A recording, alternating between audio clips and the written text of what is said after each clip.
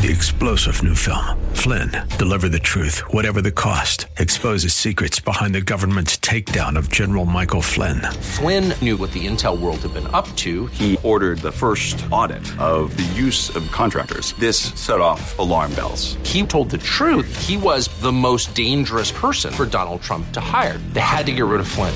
Flynn, deliver the truth, whatever the cost. Available now. Watch it today. Go to salemnow.com. salemnow.com.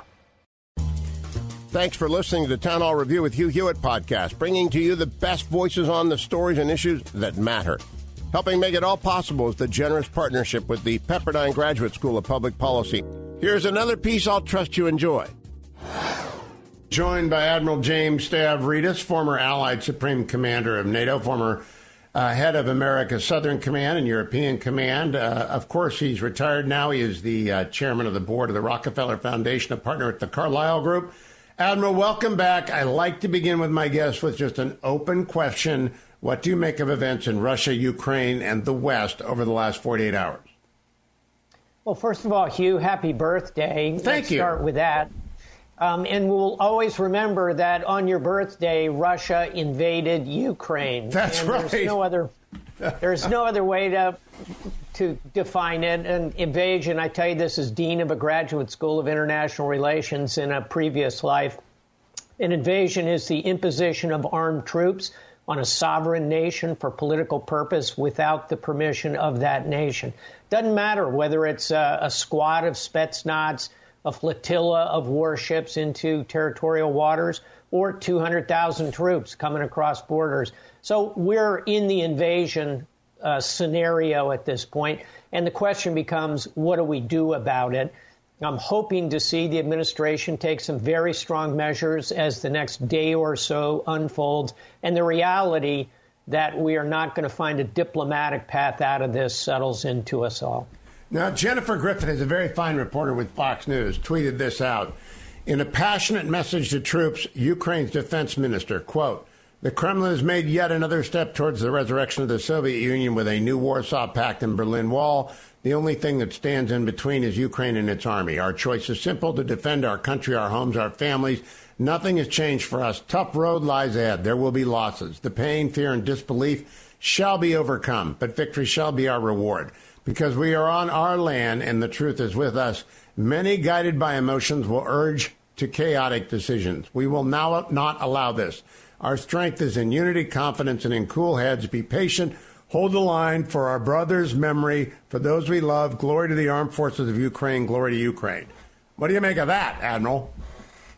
I think it's well said. And let's also reflect on 2 a.m. yesterday. The president, Zelensky, made a similar speech, equally emotional.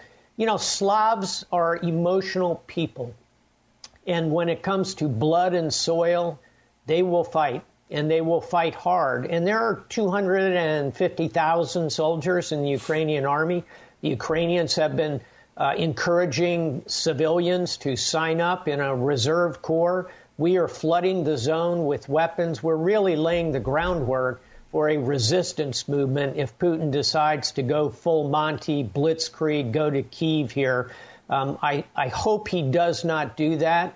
I suspect he will park where he is, create a frozen conflict, as he did in Georgia, as he did in Crimea already. And then we might have some trade space for negotiation at that point. But if he decides to pull the pin and march to Kyiv, I think he's going to run into a buzzsaw from the Ukrainians. Now, Ambassador O'Brien, the former national security advisor, was interviewed by Axios yesterday. Axios lead story this morning. Ex-Trump advisor calls on the United States to prepare for Ukrainian government in exile. He has basically outlined the Churchill option, which is invite Zelensky to maintain the UN seat, the Zelensky government, the World Bank. Everybody deals with Zelensky, not with Putin's puppets. What do you make of the O'Brien proposition? Oh, 100% agreement. I've been saying that for a number of weeks. We need to think specifically and in concrete terms. What would this look like? What would it mean? Step one would be to get the Zelensky government out of Kyiv in enough time before a Russian advance, get them at least to the far west, to the city of Lviv, where the U.S. is moving many of its embassy personnel, many Western nations are. And then you need a plan C, if that's plan B. Plan C is government in exile. Where's it going to go? I'd nominate Warsaw. Another location might be London. The model, I think you mentioned Churchill, of that generation, the model is actually Charles de Gaulle, who ran the Free French government in exile for years. This is starting to look like the 1930s. We need to prepare for the 1940s, which is to say a resistance movement alongside a government in exile. That's Putin's worst nightmare, in my view. And I think to the degree there is deterrence left to shake at him, it would be through those two mechanisms. Now, Chancellor Scholz, the new replacement of Merkel, announced that he won't be signing the final paperwork for Nord Stream 2. That's not exactly blowing up Nord Stream 2, but it's better than nothing. And I remember in the 80s when Mitterrand became the socialist president of France in those era, became as strong as Reagan vis-a-vis Brezhnev and his successors. Do you think there's a chance that Scholz understands he really has to be as tough as Mitterrand was? I do. I'm quite encouraged by Chancellor Scholz. If you look at, he's only been in office a couple of months, and he's coming in behind a four-term chancellor in Angela Merkel. And he has, in my view, done all the right moves, which is to say he's consistently aligned with NATO. He came to Washington. He and President Biden made strong statement together. And here we see the actual implementation of what the Biden administration has asked for, which is to shut down Nord Stream 2. And by the way, a lot of people have this kind of apocalyptic view that if Putin turns off the taps, the lights go out in Europe and no one's going to have heat in their homes. That's not what's going to happen. If you look at the total energy consumption of Europe, Western Europe, natural gas is only 20%. Putin controls about half of that. So you're looking at about a 10% decrement in total energy need. I think that can be made up by LNG from the United States, liquefied natural gas, as well as from the Gulf states. It'll be hard. It'll be a scramble. But I think it is survivable. And at the other end of the transaction, Putin, you're taking away a key source of revenue for him. Ain't all bad. And I commend the chancellor for at least doing this interim step of shutting it down. I've said for a long time, if Putin invades Ukraine, ain't going to be nothing whistling through Nord Stream 2 but air for a long time. I wish they would be more specific. Maybe that will be coming. But I nurse this Mitterrand hope because Mitterrand surprised us all in the 80s, and he was tough as nails on the Soviets. Let me turn, if I can, to Poland and Lithuania. The people who are most in danger beyond the Ukrainians are probably the Lithuanians. There's a Russian enclave within Lithuania. But that's an Article 5. Would we really go to war over Lithuania, Admiral?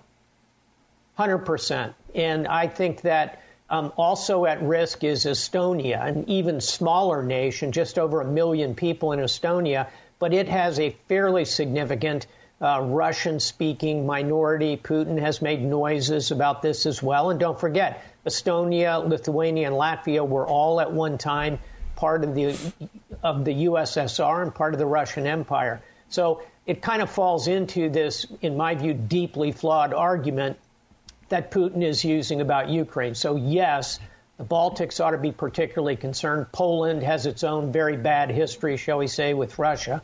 And so these nations are lucky to be behind the Article 5 guarantee.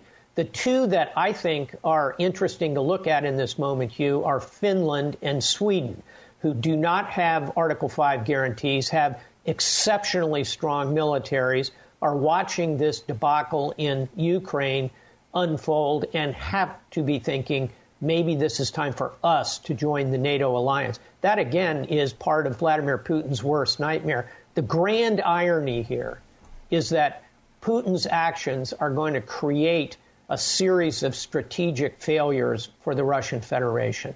He ought to be a better chess player than he seems to be. Now, his speech yesterday, I don't know if you watched the simultaneous translation or just picked up the news.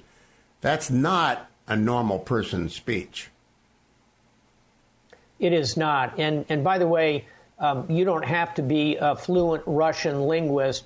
Just watch the clips of that. Putin does not look well.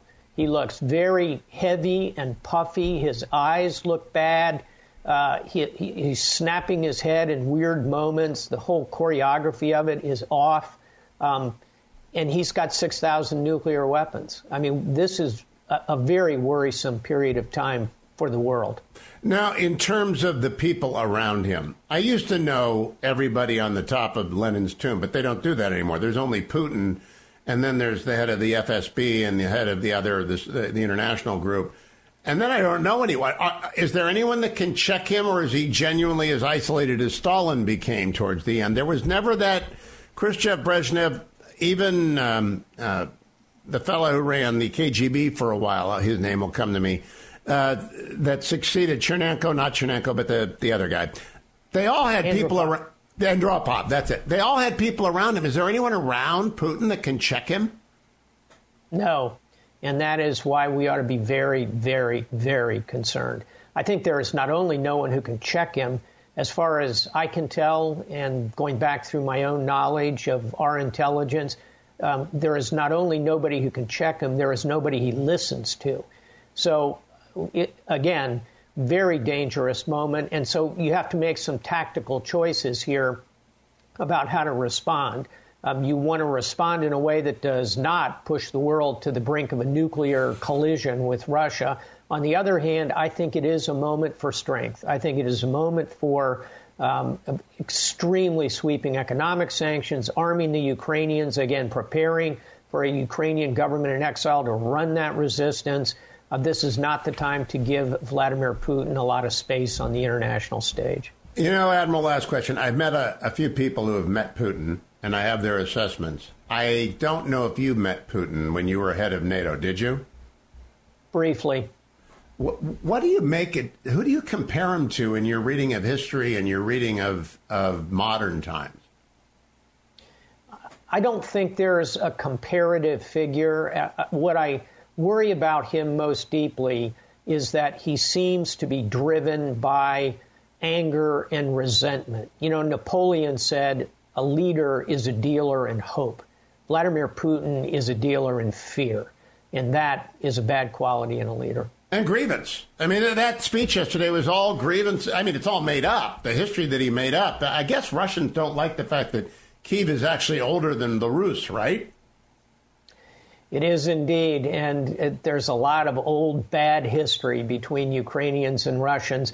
Putin tends to gloss right over that. You know, for an American audience, what Putin is doing is as if the United States looked to the north at Canada and said, British Columbia and Alberta, two provinces of Canada, they speak the same language. They're kind of like us. Well, they've been intertwined with us. We had fur trappers that operated up there in the 18th century. I guess they really ought to be part of the United States of America. That's roughly the You're right. of what he's doing. And he'd add that we took Montreal once, even though he gave it back. Admiral James Stavridis, thank you. Follow him on Twitter, Stavridis J. Come right back to the Hugh Hewitt Show. Thanks for listening to the Town Hall Review. Our program is coming today in partnership with the Pepperdine Graduate School of Public Policy. It's America's most unique graduate leadership programs offered on Pepperdine's breathtaking campus in Malibu, California. Learn more at publicpolicy.pepperdine.edu. If you're enjoying the podcast, please tell a friend to go to Town Hall Review and sign up as well today. This is Ed Morrissey of HotAir.com for Town Hall. Who in the Lord's name, Joe Biden asked at his presser on the Ukraine crisis, does Putin think gives him the right to declare so-called countries on territory that belong to his neighbors? In one sense, it is Biden himself, who just a few weeks ago seemed to excuse any minor incursions into Ukraine by Russia. In a larger sense, however, the West has ignored Vladimir Putin's clear ambitions to rebuild a Russian empire and to divide the West while returning Russia to superpower status. In fact, Putin ran the exact same playbook in 2014 during the Obama-Biden administration, using Russian proxies to foment insurrection in Ukraine and to seize and annex Crimea outright. Before that, it was Georgia in 2008, setting up the Hillary Clinton infamous reset button moment. Biden announced some new sanctions in his presser, trying to parse the word invasion as an excuse to avoid confrontation. The vacillation from Biden presents a dangerous incentive to the ruthless geopolitical threat Putin represents. I'm Ed Morrissey.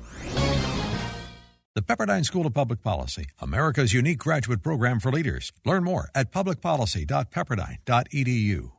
3-star General Michael J. Flynn, head of the Pentagon Intelligence Agency, knew all the government's dirty secrets. He was one of the most respected generals in the military. Flynn knew what the intel world had been up to. He understood its funding. He ordered the first audit of the use of contractors. This set off alarm bells.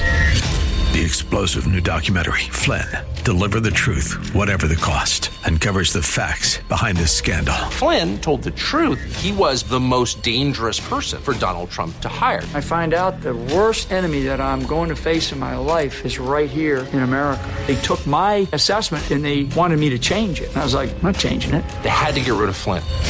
With in-depth interviews, archival footage, and never-before-seen personal records of the man behind the headlines. I just felt like I was drowning. Flynn, Deliver the Truth, Whatever the Cost. Available now. Watch it today. Go to salemnow.com. salemnow.com.